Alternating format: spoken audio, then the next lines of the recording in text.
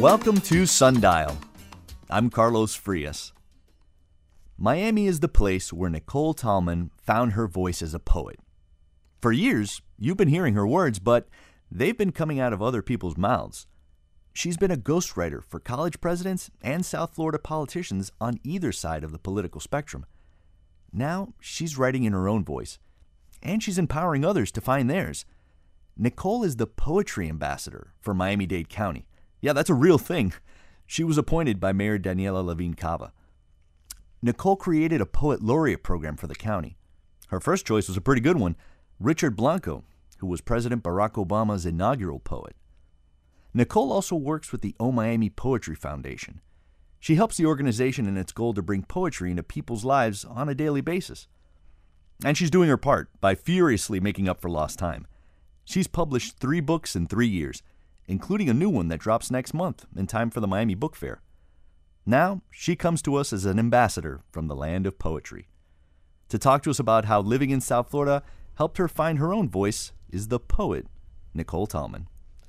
Nicole, it's so great to have you here and to talk about poetry for a while. Well, thank you so much for having me, Carlos. It's an absolute pleasure. It's actually a dream of mine to be on WLRN and Sundial. So, again, thank you so much. I'm so grateful. Poof, well, your wish is granted. So tell us about, what a great icebreaker, right? To be able to hand somebody your business card and it says Miami-Dade County Poetry Ambassador right on it. That's a great conversation starter. It is. I actually probably need to add that to my business card now that you say that, because my business card just says right now Director of Legislative Affairs. So I'll have to talk to the mayor about that when I see her later. That is definitely not as thrilling as poetry ambassador. You're right, but law is thrilling too in its ways. It is. And we could talk about both, but I'm curious, the idea for a poetry ambassador. Where did that come about? What were the pieces that came together that you and other folks decided this is a thing that we should have and that we should encourage, and there should be a point person for kind of making sure that poetry is part of the conversation? So the mayor had the idea. She had seen Amanda Gorman perform. We were just talking about her. She was the inaugural poet for President Biden. Correct. And what a thunderous poem she gave that kind of shook the foundations, right? Absolutely. And the mayor was very taken by her and said to me, we should have something like that here in Miami-Dade County. And I said, oh, you want a poet laureate? And she said, yes. And I said, okay, well, let me work on that, because I wanted it to be a community project, in the sense that I didn't want to just say, okay, this is our poet laureate. I wanted to talk to some people and see who they thought might merit such a post. And so I got O Miami involved. Scott was very helpful, Scott Cunningham, as well as Lisette Mendez from the Book Fair. And we reached out to a few other people in the community, our cultural affairs director at the time, and we just talked about who would make the most sense to be our very first poet laureate of Miami-Dade County. And it was just a resounding yes for Richard. I mean, how can you pick a more engaged, amazing, wonderful person than Richard to be the very first one? And then my ambassadorship, it was kind of just somebody who could kind of be that bridge between the arts community and government. And so the mayor wanted someone she could really trust in that role to make sure that we were able to work on projects that would really benefit the community and also, align with her policy priorities as well. So that's what I've been doing, helping to elevate and celebrate poets and support whatever Richard needs in the community. Right. And so thinking about so then you take that and you would kind of establish a poet laureate, and then what is the mandate? What is the mandate for the poet laureate? What is the kind of thing that you want to try to inspire in your job to bring poetry out into the world? So I think the biggest thing is connecting community through poetry and involving people regardless of where they are maybe in their journey. I think everybody has a poem in them, right? So can we find ways to take people who may not think of themselves as poets and give them some sort of platform to be able to contribute to poetry? Or if maybe people don't feel like writing themselves, just being exposed to poetry. I think it has a lot of benefits and, increasing access to poetry. Of course, we have amazing organizations here already, like Miami, for example. But just being able to bridge these political organizations and brand Miami and Miami-Dade County as a literary city. I know that we are already in our minds, but I want people to put us on the same level as a New York or a Chicago. When I say a literary community, Miami comes out of their mouths, right? So that's something I'm really trying to work hard on, to be able to promote the talent we have here. We have enormous talent, Carlos. We really do. And we kind of met in person the first time during the Miami Poetry, kind of the launching of their Zippodes, right? Which is something that WLRN had a hand in starting. And I think that that's like a perfect example of like everybody's got a poem in them. Absolutely. Right. This idea that like, well, the Zippode is what's the the standard is it's almost like the idea of a haiku. So like whatever your zip code is, whatever number is in, like say mine is 33143. You have to have that many words in each line. Correct. And it's just a fun way to kind of challenge folks to think a little bit about even where they live. Right. I think so. And I really love Zippodes. And, well, it's really cool when you have a 0 in your zip code, because then you get to use as many words as you want. That's it's a wild card. Your wild card, right, yeah. Right. So that project is a beautiful project. I do think also that with Richard's project, the Miami's Favorite Poems project, we just had an event Saturday at the North Dade Aventura Library. Great. It was the first cross or bi-county event. We brought Broward County, and you actually had Laura, the poet laureate of Coconut Creek, on recently. We did. Laura and Richard together co-hosted an event, and I was there as well. And we had some various people read throughout the community, and everybody picked this idea of everybody, if they maybe don't want to write a poem, they have a favorite poem in them, something they've read that's touched them. That's what Richard's project is. So he's actually, we've created together a poetry page on miamidade.gov/poetry. Oh, perfect. Okay, so you can go there, and if you have a favorite poem, a poem that's touched you, if you have any sort of connection to Miami, maybe even if you used to live here but you don't anymore, you can go online and share your favorite poem and why it's important to you, what it means to you. So maybe if you don't write, maybe you've at least read something, and that's a way to connect everybody through poetry, right? Maybe a poem that we love that we've read. Is there a poem that you have in your mind, Carlos, that you love? Oh my God, you totally put me on the spot now. I'm on the reverse. Not at the moment, but I'm going to think of one during the break. Okay. But I love that the event that you set up with Richard, you kind of built it on the Dade-Broward line, right? Yes. Because when you think of Miami-Dade, we're so much more of a region, right? Like, every county is so distinct, but you really kind of reached out kind of beyond the post, right? Like you wanted folks to bring in folks from the region, right? I think it's important to connect not just people in Miami-Dade County, but even going beyond those borders, right? So I had even said to Richard, it would be really cool. Maybe we even continue expansion more. We could do something with Monroe, Palm Beach and Monroe at some point, but we'll see. This was just a trial to see how it went, but it was tremendously successful. A lot of people showed up, and it's an event where when people are telling stories about the poems that they love, you see how emotional poetry is and how it really does help people through difficult times. A lot of the poems that people read, it was something that they found during a difficult moment or something that gave them encouragement to continue on during a difficult time. So I think poetry has that sort of therapeutic ability. Well, it's interesting to me that it seems like the idea that you had about bringing poetry into, like, people not thinking that they have poetry in them. So much, like even the latest, but your book you have a book coming out in November, but your latest book is kind of plays with that idea. It's called Poems for the People. Yes. And it's just poems to touch people who are, we have jurors, people who take public transit, fast food workers, Gen Xers, people with phones in their hand. Like, it's this idea that poetry is not this exclusive thing that you go to Oxford and you learn and then you recite to each other in smoke-filled rooms, right? Exactly. It's meant to be accessible. That was the drive behind writing the book, was to make poetry more accessible to people. And the inspiration for it was also my father, who, when I told him I was the poetry ambassador for Miami-Dade County and I'd written a book of poems, he said, well, I don't really get poetry. And I said, well, what if I tried to write something that my father might not be intimidated by, that he might actually enjoy reading? And that's what I set out to do with this book. Well, I love you very much give away a poem for free on the back of the book jacket, so to speak. It's called a Poem for People Who Don't Like Poems, and then it says, including my dad. And I wonder, you have that copy of your book in front of you. Would you feel comfortable kind of reading that poem for us and kind of give us an idea of what a poem for people who don't like poems are? Sure, I would love to. Thank you for asking me. So this one is for my dad, Dale. He's probably not listening because I didn't tell him I was going to be on, but... That's right. Dale can find us on our daily podcast. That's right. We'll send it to him. We'll do that. He's in Michigan. So, okay. Poem for people who don't like poems, including my dad. So I wrote this poem for your acceptance. Someone told me I shouldn't admit that. Someone also once told me not to use the word poem in a poem. Well, poem, poem, poem. I'm going to use this poem to break the stupid rules. I'm also going to write plainly so everyone can see it. Ready? This is a poem. My dad says he's a simple man and doesn't understand poems. I'm going to write so he can understand this poem. He likes plain talk. He probably still won't like this poem. And likely neither will you. But I'm still going to write it. And if you're the only person who likes this poem, I've made a big difference. This is a poem, and I hope it's no longer for you.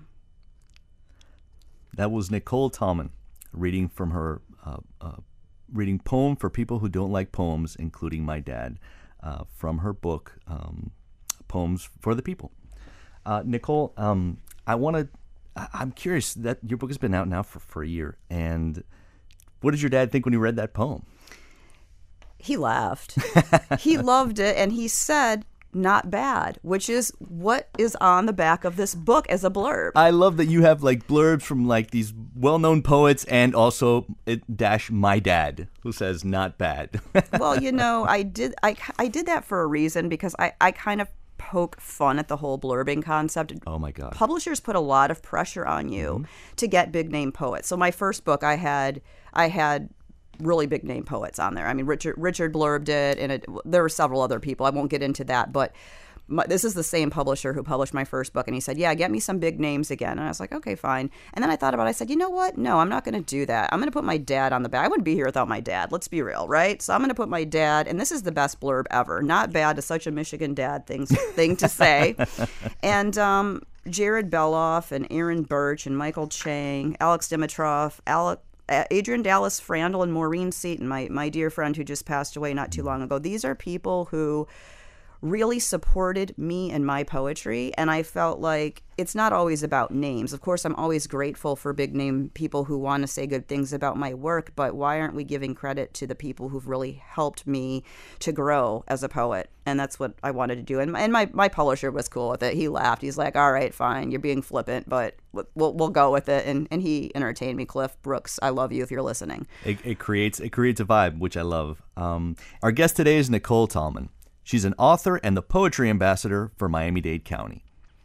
Nicole, I want to ask you, obviously you started publishing during the pandemic, and you've published basically 3 books in 3 years, but it took you a while to get to that point, right? Like you were not writing poetry and trying to get published in the local journal or whatever from when you were a kid. Tell me about that journey. Kind of where did your interest in writing kind of come from?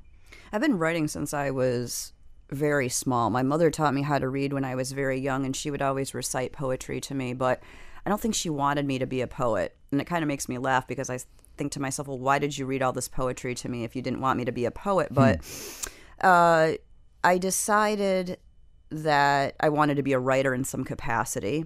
So your mom taught you to appreciate writing, because you said your dad is not really, he was like, I didn't really get poetry. So your mom was really that person that encouraged you to love words. She did, yes. And I've had really good English teachers along the way as well.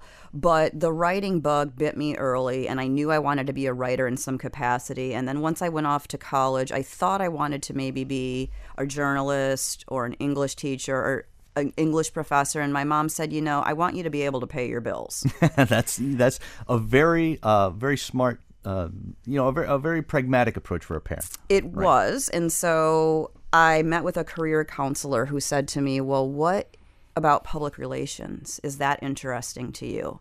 I said, I don't really know what that is. And they explained it to me. And I said, well, does it involve writing? And they said yes. And so I said, okay, well, I'll study that. So I ended up double majoring in public relations and French and minoring in business. And so my first job out of school, I was the spokesperson for Hayworth, which is this big furniture company in Michigan. And I ended up being there, like going to New York, Chicago, and promoting office furniture. But it involved writing all the press releases and the product descriptions and things like that. And I also wrote for the president of the company. That's how I got into ghostwriting. Were you a kid who enjoyed writing growing up, or was it just kind of like a strong suit that you had, or was it how were you writing before you started doing it for a living? I just always was writing. I always had journals. I always had diaries. I have diaries full of terrible journal entries and poems. I thought I was Emily Dickinson at one point. When I was 16, I went through this like goth Emily Dickinson phase, and I thought I was the next Emily Dickinson. So I've always been writing. There's always a voice in my head of there's like this. I don't know how to explain it to you, but words are always coming to me. And so I'm always writing something, but I kind of know when to turn it on and turn it off, because you can't be in that space all the time. I mean, I have to be productive at work, right? Right.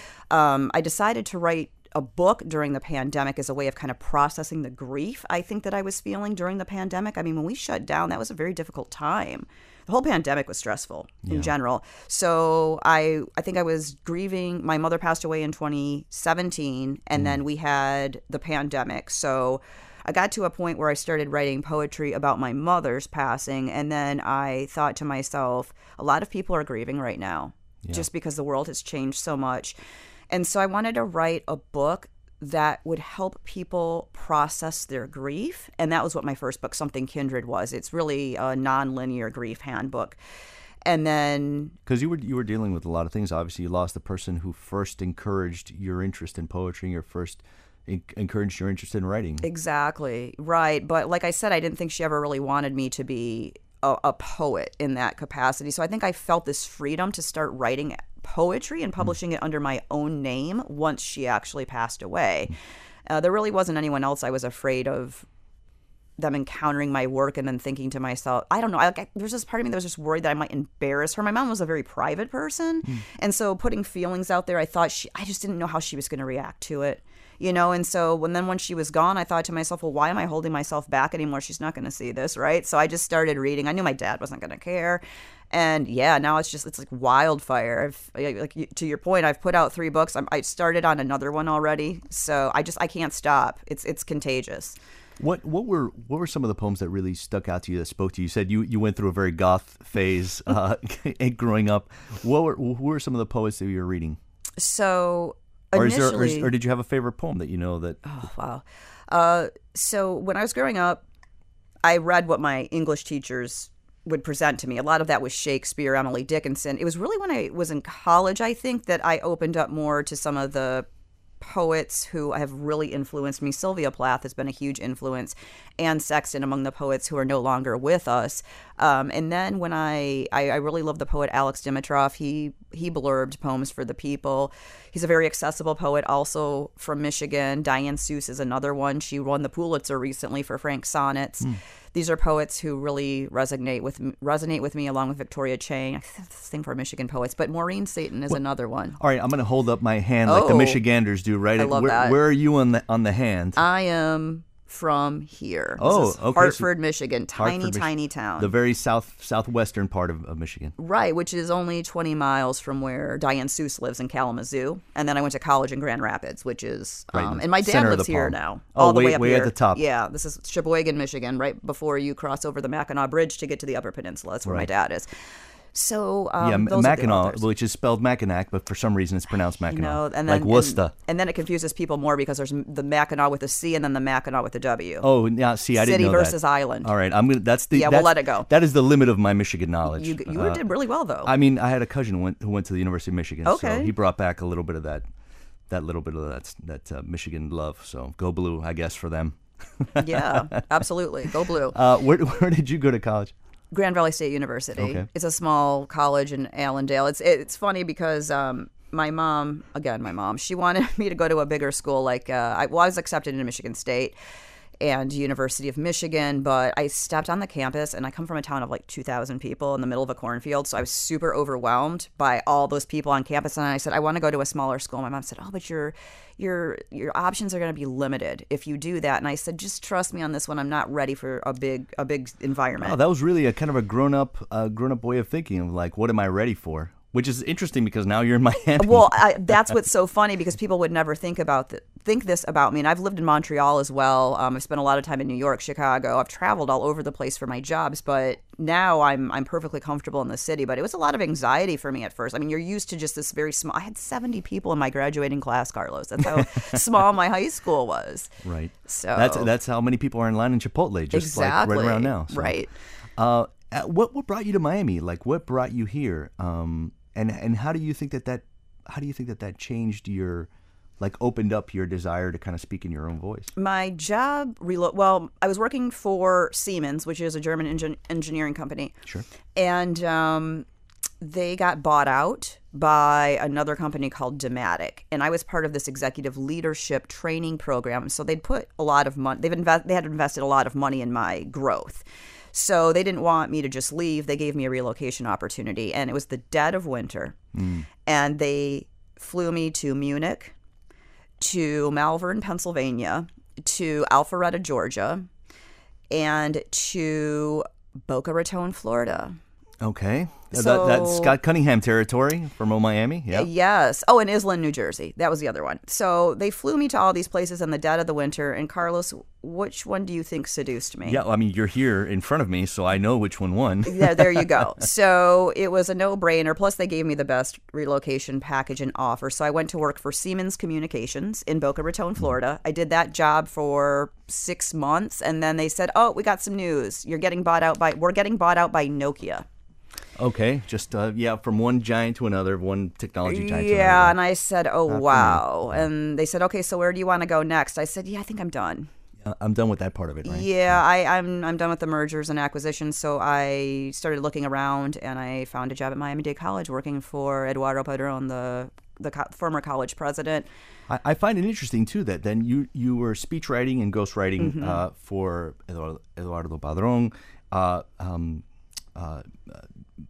Carlos Jimenez, Daniela Limicava. Like there is you have to do there's some muscle stretching, right, to move between those people and write in those voices, right? I love it.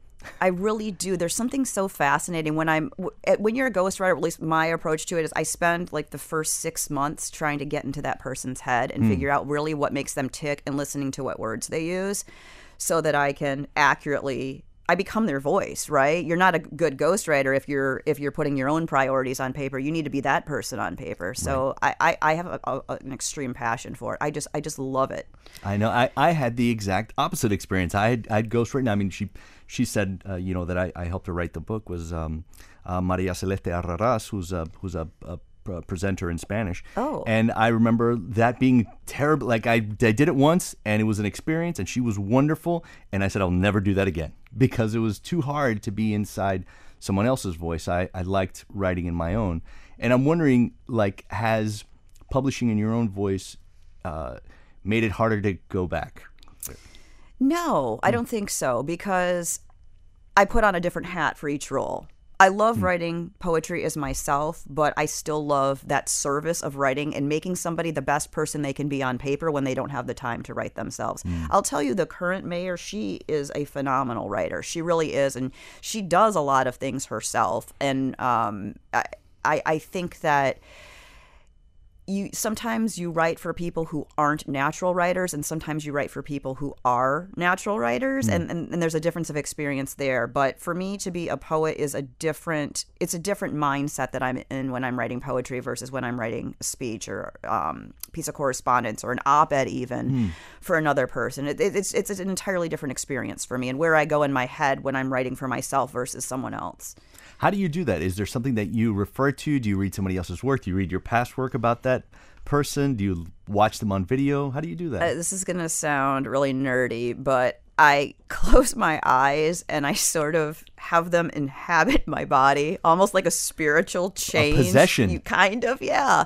And then you might need an exorcism afterwards, depending on who it is you're allowing into your space, right? But yeah, I kind of just do this. Okay, now I'm this person, and I ask this person, okay, I know this sounds weird, but okay, allow me to be you for this period of time, and then I just say I'm this person in my mind. I'm Carlos Frias, and I'm writing like I'm Carlos Frias. Oh God, I would love. We need to hire her to do an introduction at some point, just to see how close she inhabits my body. But that makes so much sense when I was reading your book that's out now.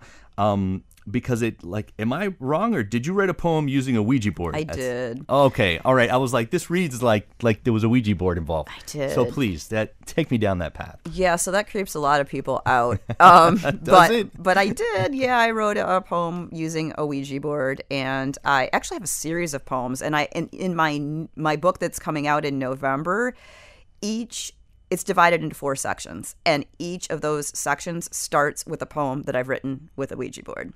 Oh my God! So, do you believe in the occult and the magical? You do. I do. Yes. Why? I find it fascinating. I think part of it is a fantastical thing. I don't want to accept that people are gone, and I want to be able to maintain that line of communication. So maybe I'm deluding myself, but I also have been very connected. I have these experiences that I can't quite explain, and I'm very intuitive, and I feel things. And especially when, I don't know if you've ever been around someone when they've passed away, but I have. There was a moment when I really felt an energy shift, and that really also influenced my belief that there's something else going on, and there's a way of continuing communication if you're tapped into it and if you want to. When my mother passed away, I was next to her the whole time, and there was the oddest thing happened, Carlos. As she took her last breath, it was not much after that. There was this huge whoosh of energy. I am not kidding you. I felt it go almost like out. I could feel it coming, the energy shifting. And then the same night that she died, I woke up like at 1:00 in the morning. Obviously, I couldn't sleep. I was very upset. And the entire electricity in the house, it jolted, and the microwave died.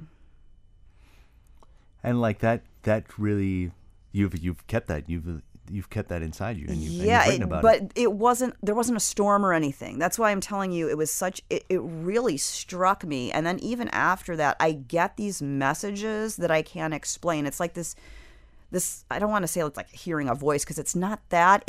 I just can't explain it to you. Like there are these moments where I feel like a certain presence, and I feel like people are still here. And I think there are people who choose to connect to you in that way, and people who don't. Like some people, I think they leave and they don't want to be interacted with anymore. Some people are just cutting themselves off. But then there are other people, I think, that are opening to continuing these conversations. I don't know. I kind of feel like time doesn't really end. And I feel like it's possible to be on multiple planes of existence at the same time, too. I know this might sound nuts to people who are listening, but I don't know. I just kind of think that time is continuous.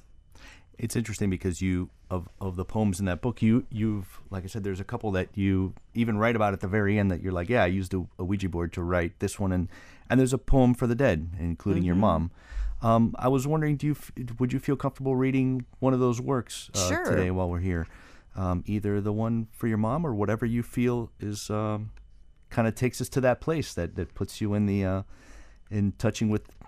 putting you in touch with that other realm. Sure. I'll read the poem for the dead, including my mom, since I read one for my dad. And I'll tell you, the Ouija board poems themselves, they don't read well out loud. They're more for the page. Yes, they look great. It's a poem for Too Dark. Right. Is a wonderful one where it's almost like question and answer. Questions on the left, answers on the right. And it definitely works more looking at it visually. Correct. So folks, you'll have to just buy the book. Absolutely. Thanks for that plug. So, poem for the dead, including my mom. Since we'll likely never be together again, anywhere but here, what season were you most alive in? Is there morning or color where you are? Do you have freedom? If so, how are you using it? Would you rather be a bird or an angel? Permanent day or never-ending night? If there are hours, when are your most difficult? Do you know who you were before this? Why or why not? And now that there's fire, are you in heaven or hell? More time or less? Do you still feel happiness? Would you return to earth, this stream, or anywhere else? That's Nicole Tallman reading from her Poem for the Dead, including my mom, from her book, For the People. Can you talk to me a little bit about what you were feeling and what voice you were in when you were writing that? Sure. So one of the things that I do a lot as a poet is ask questions. And this particular poem was inspired by a poet I really love, Alex Dimitrov, who I mentioned earlier, had blurbed this book. And he's a very, I find, accessible poet in a lot of ways as well. And he had a poem called Poem for the Reader.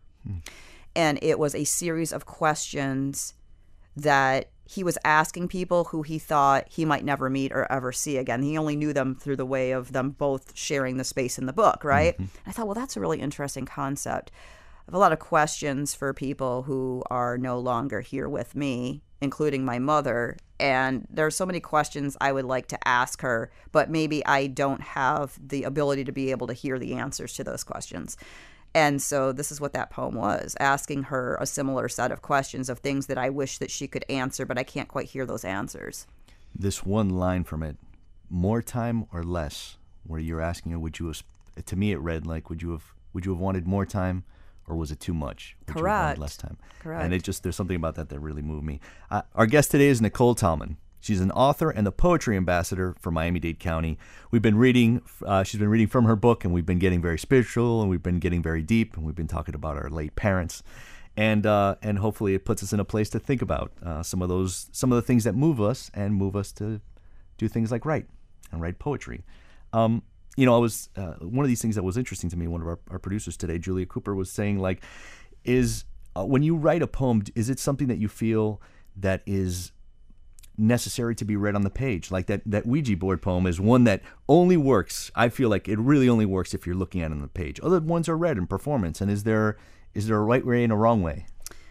I don't want to be too prescriptive with people, but I will say I do think there are poems for the page and poems for the stage. And I think when I'm writing, I always have the audience in mind, and there are certain poems. I mean, if you were to insist read this Ouija board poem, I would do it for you. I just don't think that it's not one that I necessarily intended for performance purposes. Right. Whereas some of the other ones are more intentionally for that performance aspect of poetry. It's very hard these days to just be a poet for the page. There's an expectation that when you're a poet, you're going to perform in some capacity, right? I feel like that, like a poem like that it would require almost staging. Like the Ouija board one would almost require staging. Like I've been thinking about it, like you and I could do it. In other words, like I'd have to be the voice, the Ouija board answering in the voice. So I think that there's probably pieces to that, right? Yeah, like that's a cool idea. It's an interactive concept. I hadn't thought of that. But definitely when I'm writing, I try to write most of the poems to be able to be read aloud, because I know that there's a pressure these days for us to do this. You can't just write a book and then not ever read your poems and not perform them. People just publishers aren't going to go for that, right? Right. So I think that as I'm writing, I do always have that audience in mind, and then the final delivery. And there have been poems where I've written them, and sometimes I'll do this experimentally. So when you're writing a book of poetry, one of the things that you usually do is you pitch your poems to literary journals, right? So, and then you kind of see which ones stick, and then maybe from there you're going to actually take those together, develop a narrative thread, and create a book out of it. For me in particular, I notice which ones audiences really react to. And I've edited them based on audience reactions too. Like sometimes you'll write a line and you think it's going to land, and then no one reacts to it. And then you try it again. You're like, wait a minute, I thought this is a really good line, but then I'm not getting any reaction. It doesn't necessarily mean I'm going to take it out, because if I really feel strongly, I'll leave it in.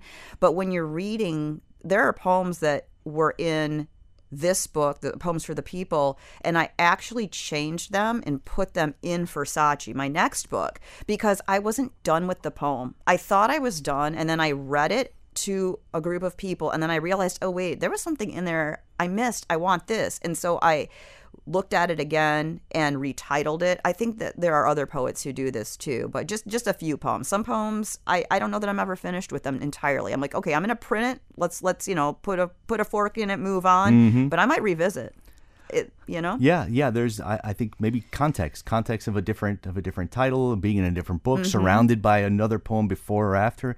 Actually, thinking about this poem, Poem for Too Dark, I think that would work as a 2-person poem. So would you like to do it with me? Oh, wow. We're going to read this together? Yes. Are you going to be too dark? I will. Would you like me to be the reader? Would you like me to be the Ouija board? No, I want you to be. I definitely want you to be the Ouija board, because that's the most fun. And I like to be the one to ask the questions anyway. So, okay, Poem for Too Dark.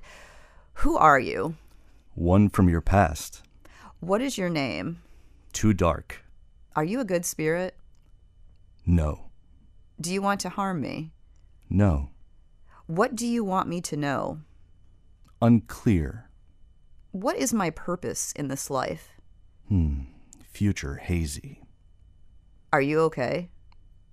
No. Can I help? No. Can I speak to Sylvia Plath?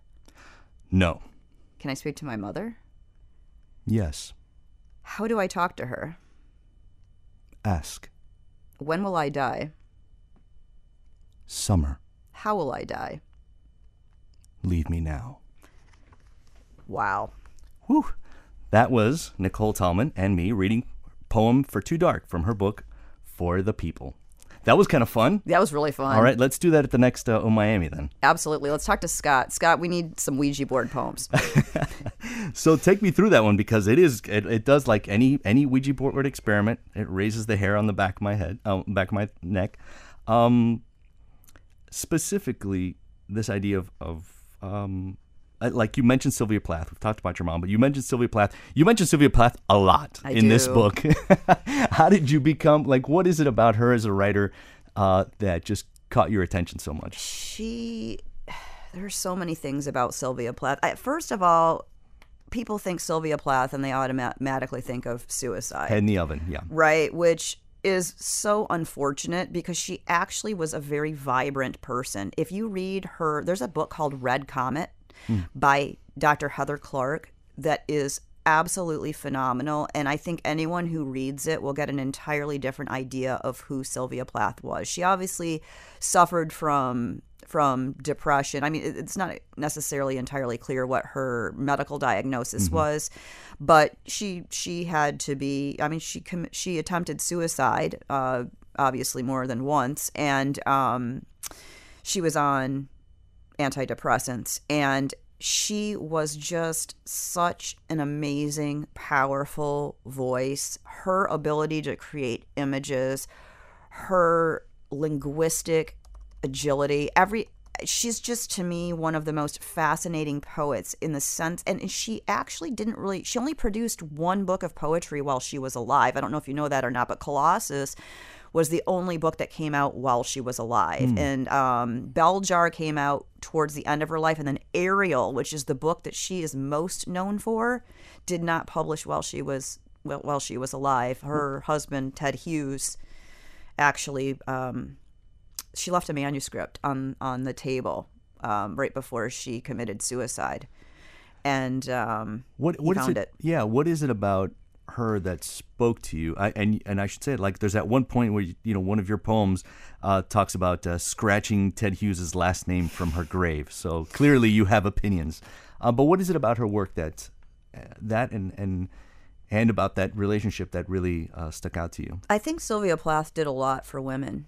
I don't know that some people argue whether or not she was a feminist, because I guess her values at the time didn't necessarily seem to align with that philosophy, but I think that she did a lot for women, along with Anne Sexton, both of them giving this ability for women to really speak their truth and to write about topics that at the time were not written about. Women didn't talk about things like pregnancy in poems, for example, at the time, or their mental health struggles, or what it was like what marriage was like. I think that she paved a pathway for a lot of women to be able to speak their truth rather than just writing things like, hey, there's an owl in the tree, right? She really gave that confessional. She's one of the confessional poets, right? Both Plath and Sexton were the confessional poets, and I think they gave women permission to really speak our truths, and that really resonates with me a lot. And the fact that she was so brave to talk about her struggles, Anne Sexton and Sophia Plath both. It really resonates with me how raw they are on the page, how willing they are to expose things that are not talked about. Well, at the time, were not talked about. We've come we've come pretty far as a society in terms of talking about these certain struggles. I mean, I've struggled with depression at points in my life as well. So I think that resonates with me. Yeah, and we should say that, if you or someone needs help, the National Suicide Prevention Lifeline exists, and you just press 988 on your phone. It's just 988, and you can call and get that help that you need, and we want you to have it. Your work is very personal like that, and you tap into those things exactly, like those moments. You really do make yourself vulnerable. Like I said, you make yourself vulnerable regarding your dad right on the back of your book. What did it do for you as a form of expression to be able to deal with those things on the outside rather than what's going on in the inside of your head? I think it was really freeing in a way, because some people talk about things more than others. I come from Michigan, which is a place where people are kind of taught to keep their feelings to themselves and not necessarily be overly expressive. And so I think putting those down, but then also being able to have other people read those poems, and then when I am reading them and how other people react to them, it sort of creates this community of people who have similar thoughts and feelings, and I think you feel less alone, right? Yeah. There's that poem in there where there's since there's a poem for everyone, there's a poem for soft boys. Yes. And it's like, you talk about this culture of masculinity where it's, big trucks and shooting deers, and, I just from having experience with folks, drinking the blood, and you talk about the smells of winter and rust and blood. And I think that's like you're kind of speaking for folks who you kind of seen. I'm curious, like, were there people like that in your life that you were kind of seeing and speaking through?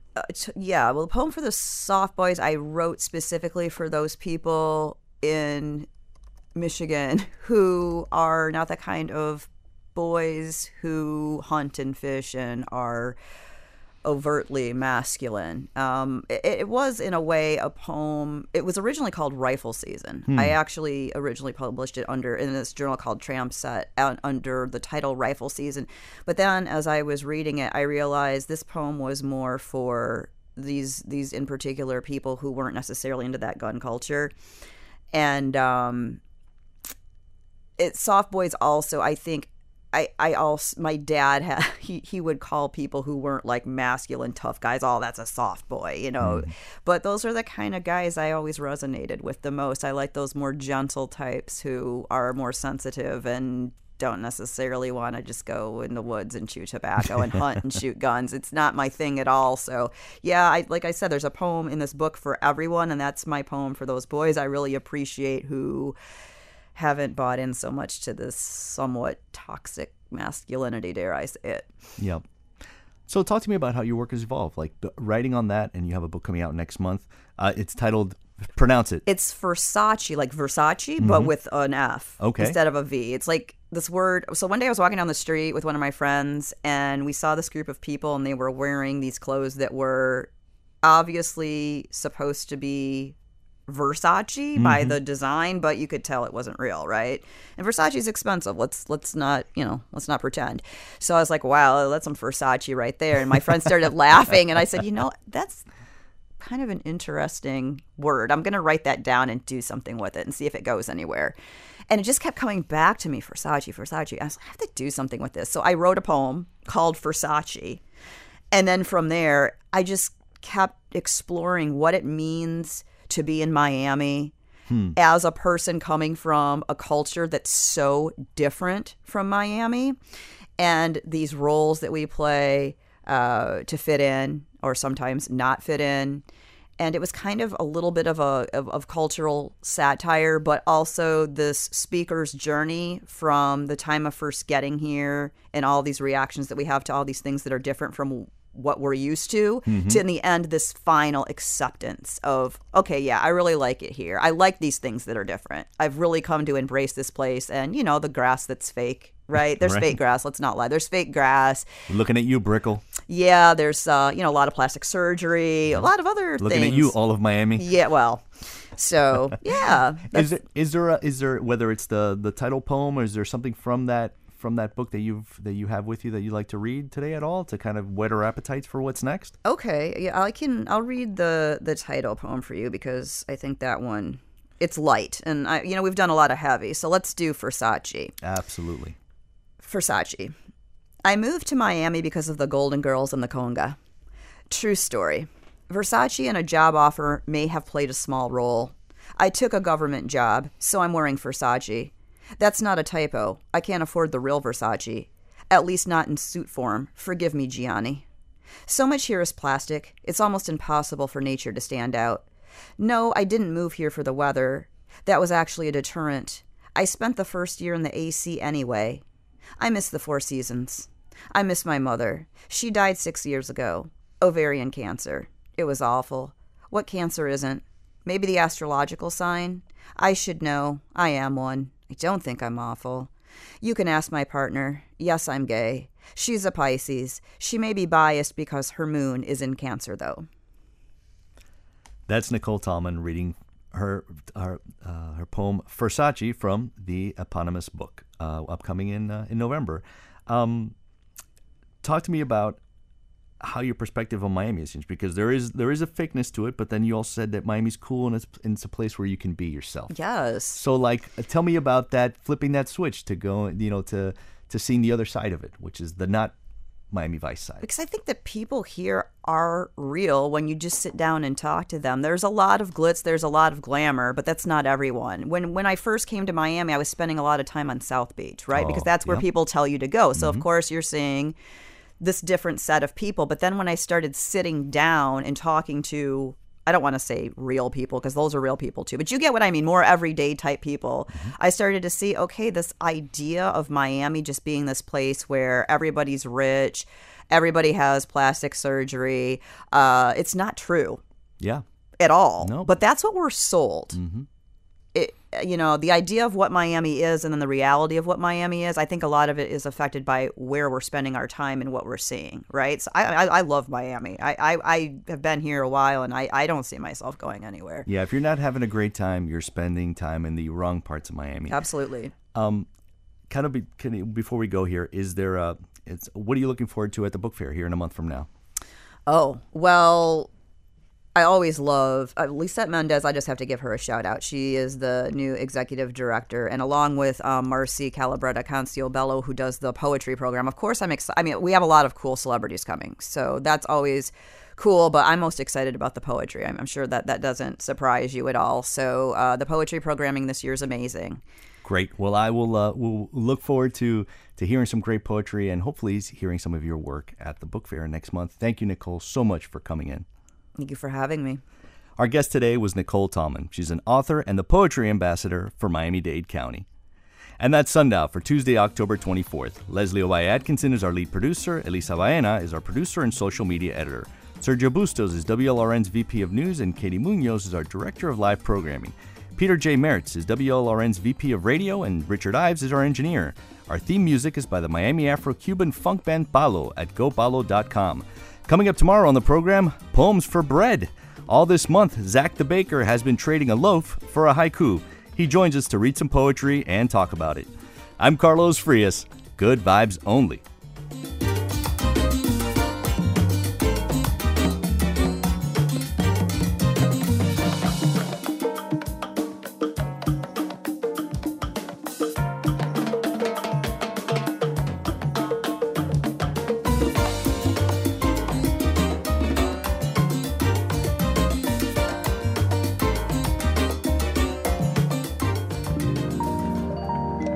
WLRN Public Media.